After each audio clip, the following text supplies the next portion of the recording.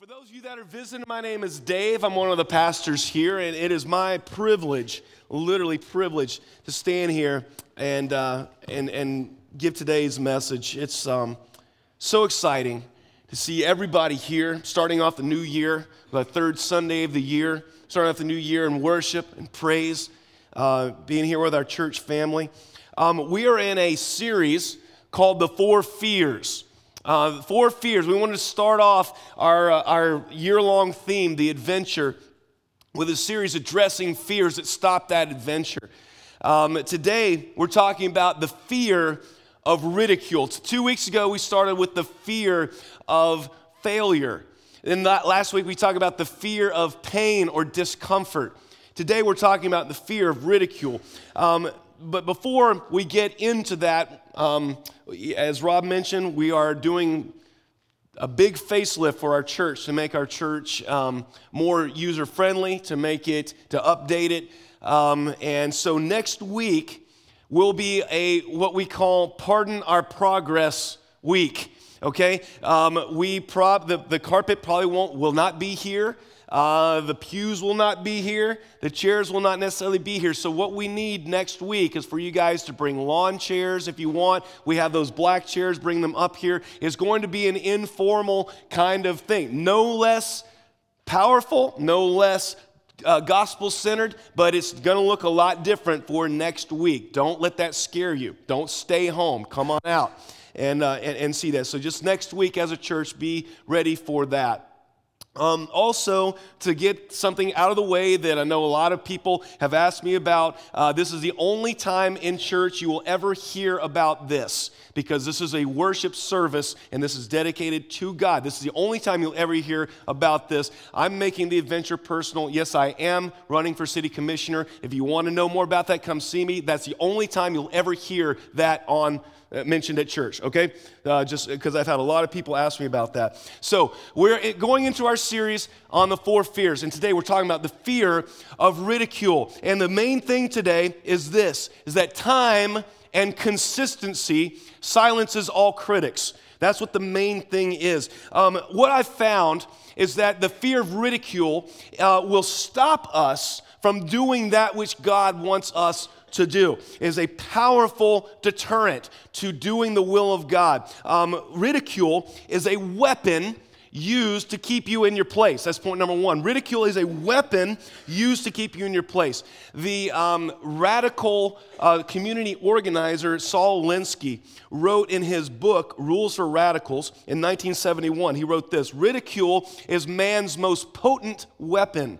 It is almost impossible to counterattack ridicule. He goes on to say ridicule infuriates the opposition, who then react to your advantage.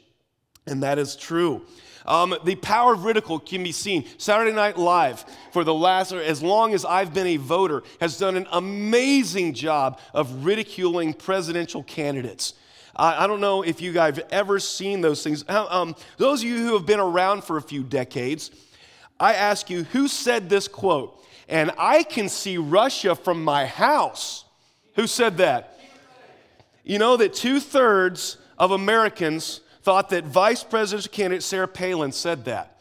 It was not Sarah Palin who said it. It was the brilliant actress Tina Fey who portrayed Sarah Palin better than any. I thought it was amazing. But she's the one that said that. But 2/3 of Americans thought that Sarah Palin said that. I remember watching Al Gore and debate George W. Bush in the very first year 2000 presidential debate. Al Gore interrupted W several times.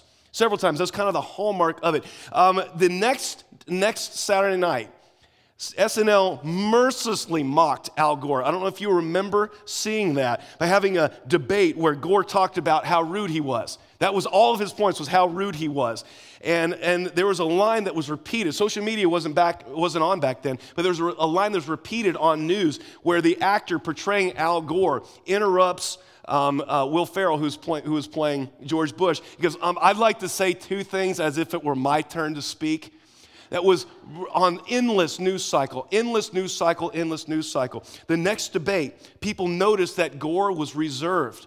muted and came across as timid. And there were some political analysts that thought his performances in the next debates is what lost him the election. The power of ridicule. During the 2016 campaign, one of the hallmarks of the Republican primary was the names that Trump gave to other candidates. See if any of these remind you of anything. Little Marco, Low Energy Jeb, Lion Ted Cruz. Then to describe the other side, Crooked Hillary, Pocahontas, Crazy Bernie. It's incredibly effective at marginalizing and isolating people, getting them to back down, to disappear, to be quiet. Don't ever miss the power of ridicule. It is truly the most potent weapon that people have to use. It's seen in the entire gambit of humanity, not only in presidential elections, but it's all the way down to elementary school. If you're in elementary school, if you're in school, how do the cool kids keep you in line? Is it physical threats? No, it's ridicule. You become a social outcast if you wear the wrong clothes, say the wrong things. The power of ridicule. You walk into any middle school, everybody looks exactly the same. They dress the same. Ridicule. And that's the way people keep you in line. Insults. And it's nothing new. In the book of Proverbs alone, there are 16 references to mockers, people who use ridicule to intimidate or marginalize others. Proverbs 9:7 says this: whoever corrects a mocker invites insults. Whoever rebukes the wicked incurs abuse. Proverbs 9:12 says this: if you are wise, your wisdom will reward you. If you are a mocker, you alone will suffer. Proverbs 19:29 says, penalties are prepared for mockers and beatings for the backs of fools. And even Jesus was subjected to mockery and ridicule. In fact, their mockery and ridicule was in response to one of the most loving things a person has ever said. You look in Luke chapter 23, verse 32 through 37, says this: two other men, both criminals, were also led out with him to be executed. When they came to the place called the Skull, they crucified him, being Jesus, there along with the criminals, one on his right and one on his left. Jesus said, Father, forgive them, for they don't know what they're doing. So Jesus asks God to forgive the very people that were killing him. And what did they do in response? People stood watching. The rulers even sneered at him. They said, he saved others. Let him save himself if he is God's Messiah, the chosen one. The soldiers came up and mocked him. They offered him wine vinegar and said, if you're the king of the Jews, save yourself. Even the Son of God was mocked and ridiculed. This series, we're talking about the fears that keep you from seeing life as a great spiritual adventure. And the fear of ridicule will stop you from following Christ. It will. It will stop you from pursuing your calling. It'll keep you stagnant inside. It will keep you paralyzed in life from doing the things that you know God wants you to do and embracing the adventure. In fact, ridicule is the most common form of persecution here in America. People scoff and say, you Christians have a persecution complex. You know persecution here? Well, yeah, there is. Saw a post by a guy that said, you Christians really think you are persecuted? What a bunch of crybaby sissies you all are. What a bunch of, and he rattled off a bunch of swear words directed at Christians. And I responded, I said, I guess some people just aren't very self-aware. And he goes, that's another thing that gets on my nerves. Not realizing that he was not very self-aware. See, guys, following Jesus looks ridiculous until I want you to go to Genesis chapter 6 and 7. There's a guy named Noah. A lot of people know the story of Noah. Well, what you may not know is that Noah lived in the desert. You guys know what a desert is, a place that gets less than 10 inches of rainfall a year. There is no danger of a flood in the desert. People don't make boats in the desert. You don't need a boat in the desert. He started building this big boat. Matter of fact, it was called an ark. God told Noah to build an ark. And Noah said, right. What's an ark? And God said, make it 80 cubits by 100 cubits. And Noah said, right. What's a cubit? You can see the rest of that on YouTube. So here's Noah and his sons building a huge boat in the middle of the desert. Man, it must have looked ridiculous. Absolutely ridiculous. I wonder how many of his neighbors came by, made some commentary on what he was doing. Now, it wasn't a whole lot to do back then. Kentucky basketball hadn't started, so they couldn't sit around complaining about the refs all the time. What else was there to do? And yet Noah continued because he knew the future. He knew what was coming. Following God looked ridiculous, didn't it? Right up to the moment it started raining. And all of a sudden, he didn't look ridiculous anymore. All the mockers, all the scoffers, all of a sudden they stopped, didn't they? See, following Jesus looks ridiculous until it starts raining. C.S. Lewis said this. He said, when the whole world is running towards a cliff, he who is running the opposite direction appears to have lost his mind. And if you are a Christian in this culture that is running off a cliff, you're going to look ridiculous embracing the will of God for your life. While everyone is running off a cliff, you're running the other way, you're going to look ridiculous. That's okay. Don't follow the culture off the cliff. I like to take the mindset of Noah. See, Christ fulfilled more than 300 prophecies in his life. 300 prophecies he fulfilled. There's only one that he did not fulfill. And that was the prophecy that he would come again. So if a person fulfills 305 of 306 prophecies, there's probably a good chance he's going to fulfill the last one too. Okay? Christ is returning. Some, if not many, believe very soon. Following Jesus looks ridiculous right up to the point he returns. Look how the Bible ends. I love this. This is whenever I face the fear of ridicule or anything like that, I always go to this verse in Scripture. It's Revelation 3:21. After this lengthy monologue that Jesus gives to churches, he says this.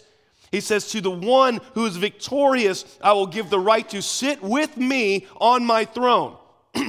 Just as I was victorious and sat down with my Father on his throne. For those who endure till the end, who don't give in to the fear of ridicule and the fear of failure and the fear of and you push through, he will give the right to sit with him on the throne of heaven. And so, knowing that, so what if they ridicule you for your faith? So what if they ridicule you for what you are doing? They are ridiculing, they're rejecting someone who is an heir of God. They are rejecting a person that Christ loves so much. They went to the cross and died for you so you could have eternal life. They are rejecting someone who's going to sit on the very throne of heaven with Jesus. We must live as people who believe Jesus will return soon. We must live as Noah, who knew it was going to rain soon, and pursue the path that God has for us, despite what anyone says. I wonder if as the ridicule and the mockery was hitting Noah's ears, I wonder what was going through his mind. I wonder what was going through his mind. I wonder if he smiled, a little smile, saying, soon, Lord, you're going to shut their mouths. Soon, I know what's in your future. It's not good. I pity you almost. I pity the mockers because I know what's coming. And anytime someone mocks you for your Christian faith or for doing what God wants you to do, that's the attitude. We know what's coming. It's not going to be a good day. Not going to be a good day. The Bible tells us to live not as unwise, but as wise because the days are evil. So the first thing we do is we take the attitude of Noah.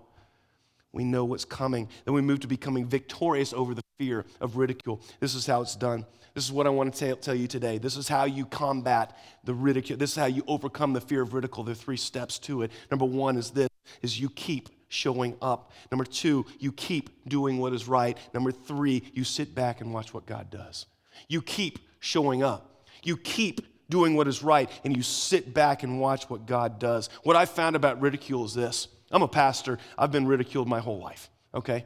I've been either in the church and out of the church. People know that I'm a pastor. It makes people feel weird. I get ridiculed all the time. This is what I found. Ridicule is short term.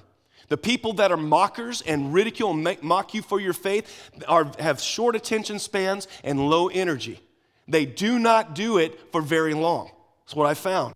It doesn't last. Mockers and scoffers have a short shelf life. It's like a morning mist that's there for a little bit and then it goes away if you don't quit. This is how you overcome the ridicule. You outlast it. You outlast it. That's how you do it. If you fade when someone ridicules you or mocks you, then you're not going to be victorious. You outlast it. I wrote this a little bit a while ago, and I think it's very applicable for us today. I wrote this. I'm really into the Beachbody Shaun T workouts. I've done Insanity and Asylum, which are both extremely difficult workouts, especially for a 45-year-old has-been like me. And many times there's a strong temptation to just quit before finishing the workouts. And one of the nice things about those workouts is that there's a timer at the bottom of the screen, counting down the seconds and the minutes. You can see the seconds ticking away and the minutes ticking away. Sometimes during a particularly strenuous part of the workout, 10 seconds seems like 10 years. A little while ago, I wrote, Rachel and I were working out, and she was looking pretty exhausted, that I'm about to give up look on her face. I looked at the timer, and I said this. I said, there's only 15 minutes left. We need to do anything for 15 minutes. I don't know exactly what the words that came out of her mouth meant after that, because they may have been spoken in some strange language or something unrepeatable in church. But she continued. Finally, the timer hit 0. We had outlasted it. One of the things that sports have taught me, you guys, is that many times you just have to outlast your opponent. That's one of the big keys to winning. If you're up in the game, can you outlast the attacks until the timer expires? Can you make one more run down the field than your opponent can? Can you jump one more time more than your opponent can? That's how games are won, you guys. That's how workouts are done. You outlast them. The same principle applies to every aspect of our lives. I've realized that much success in life is simply outlasting your competition, outlasting the critics, especially for the Christian wanting to live out the faith on a daily basis. For example, if you can resonate with any of these, can you be patient longer than they can be annoying? Outlast them. Can you be loving longer than they can be hateful? Outlast them. Can you remain self-controlled longer than they provoke you? Outlast them. Can you forgive more times than they can hurt you? Outlast them. Can you stay silent longer than they can tempt you to outburst? Outlast them. Can you hold firm to your faith longer than they can complain about you? Outlast them. Can you keep going longer than to quit? Outlast it. Can you remain joyful one day longer than they try to bring you down? Outlast them. Can you be kind longer than they can be rude? Can you remain faithful one day longer than the desire to quit? One thing we found is that nothing, and hear me, nothing lasts forever. The temptation to commit adultery or look at porn eventually subsides if you outlast it. The hunger pangs, son, you have to have that extra piece of chocolate cake quickly subside if you don't indulge it. The impulse to buy that brand new thing you can't afford and don't need goes away very quickly when you walk away. Nothing, no matter what it is, lasts forever. Everything in life has a timer. The ridicule and the mockery lobbed towards you has a timer, and it's very short. Outlast it. Back in the 1940s and 50s, Billy Graham thundered onto the scene with his gospel meetings. He received tons of criticism. I don't know if you know this or not. He received tons of criticism. He was written off. He was mocked, marginalized, insulted, and just about everything else when he started his crusades and preaching events. How about now?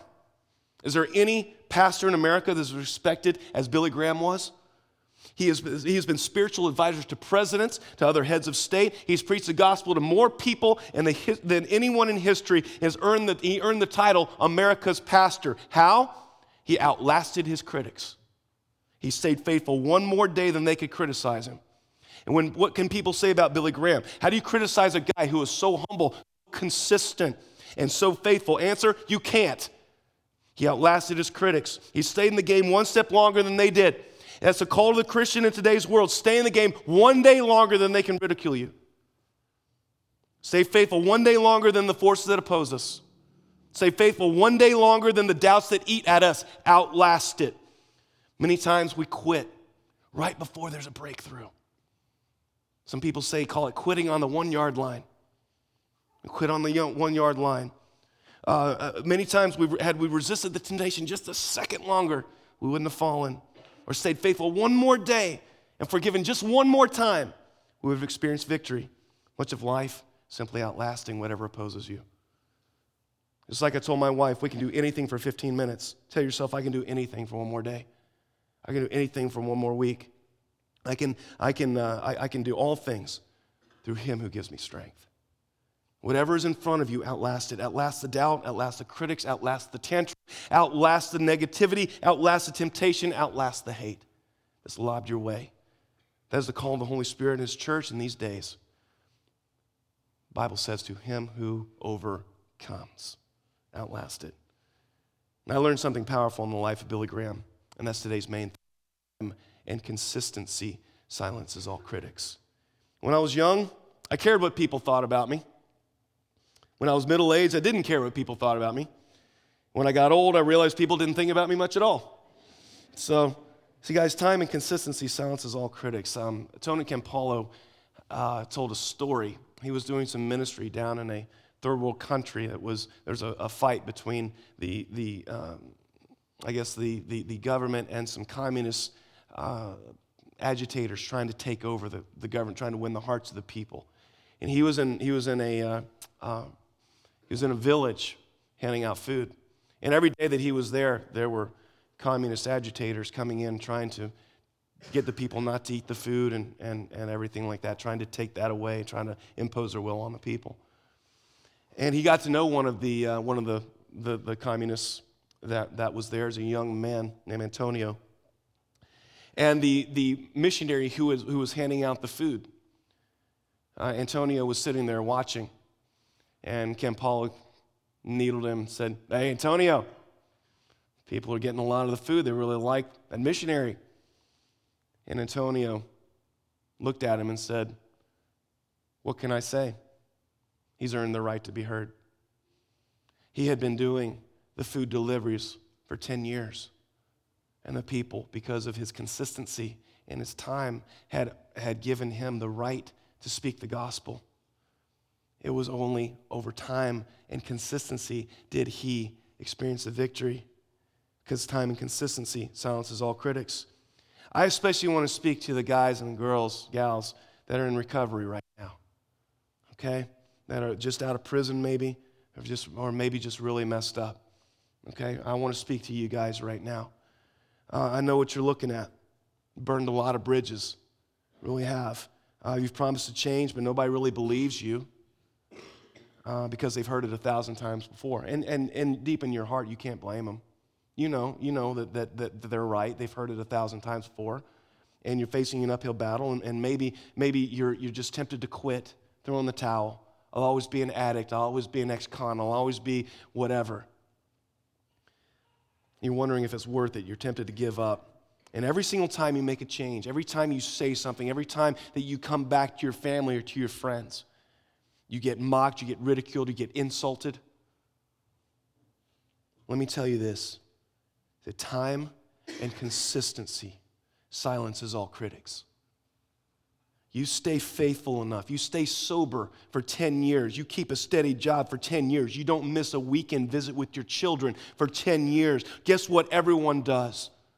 They stop, because time and consistency silences all critics. They can't ridicule or mock or criticize because you've shown with your life, your time, and your consistency. That is the way to beat it. Not by getting angry at the people, not by getting angry or getting angry at God. No, it's by time and consistency, staying faithful, staying clean, continuing to do what you're supposed to do. You keep showing up, you keep doing what is right, and you sit back and you watch what God does. That is how you defeat that negative voice in your life. I don't know why. Holy Spirit just told me to say that. Somebody needed to hear that today. That's not in my notes. That's somebody just needed to hear that today. One of the most ridiculed things I've dealt with was when I was in college. I had met my beautiful bride after freshman year. We made a commitment to follow the Christian sexual ethic, which is celibacy and singleness, fidelity in marriage. And I was on the soccer team, and they were quite the womanizing bunch.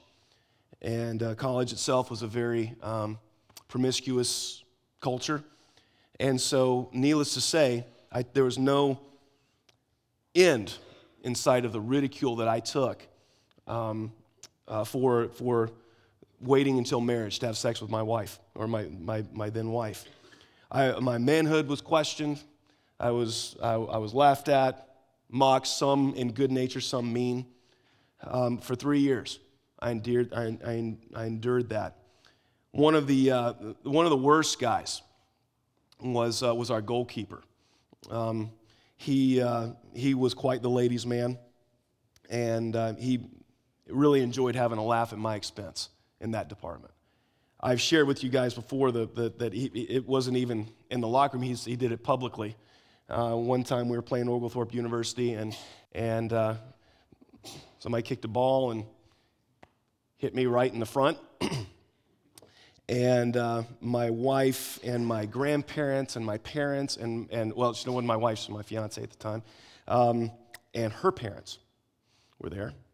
And our goalkeeper shouts out for everyone to hear, "Don't worry, Dave, you don't use them anyway."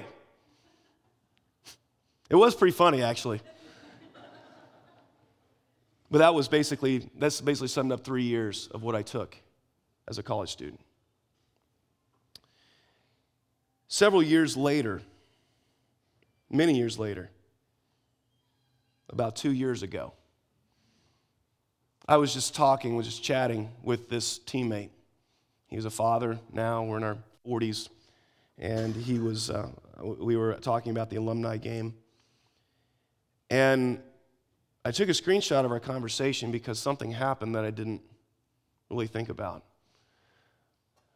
It says this. It starts that we certainly had a nice run. We were just kind of talking about the old days. I forget the game, but I can still see the volley you hit from 30 out into the 90. For those of you that aren't soccer players, from 30 yards out into the upper corner, the 90. That's what that means. I was straight back, and the minute it left your foot, I started celebrating. I said, "Was that University of Greensboro?" He goes, "Oh, that was a game we won, Swanee, our junior year maybe." And I said, "I hated Swanee, dirty hacks." Now, the Bible tells us to speak the truth in love. There's not a lot of love there, but a lot of truth, okay? They were not nice people. He said, "I still think we would have made noise in tournament that year. It's a solid team." I said, "I agree. It still hurts to this day, honestly, but such an anticlimactic end to our amazing 4 years there at center." And then he completely changes. He says this, "Well, I have to do Lanny at bedtime." That's his daughter. "Want you to know I love a lot of your posts and share a ton of them with his wife, Nicole. We've lost 6 pregnancies, and a lot of your stories and posts really strike a chord that resonate. Really respect the man that you are." And I wrote, "You're kind. Sorry to hear about your pregnancies. Losing children's the worst pain parents can go through. I'm right there with you, bro. Good talking with you, old teammate. God bless." And he wrote, "Awesome to catch up." He said, "Not kind, just matured enough to acknowledge. Keep spreading the word." And then he wrote this, "Yeah, not the biggest fan of me from those years, but mistakes make us what we are now. Let's keep in touch. Take care." Some of your most vocal critics will become your most vocal supporters if you stay faithful. Time and consistency silences all critics. It may be that the people giving you the most difficult time right now are people that will be your teammates in a few years if you stay consistent, if you don't quit. I never in my life thought I would hear those words from that guy. He's the least likely person I thought I'd ever hear that from. Time and consistency silences all critics.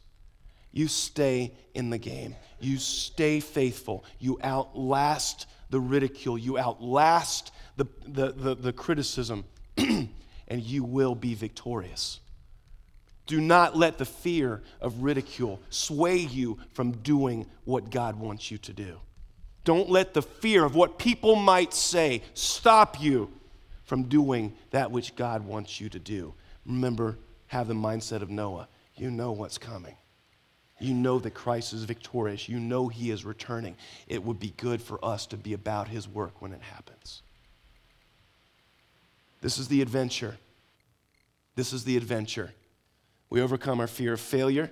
We overcome our fear of pain and discomfort. We overcome our fear of ridicule so we can be the church and the people that God wants us to be. God bless you.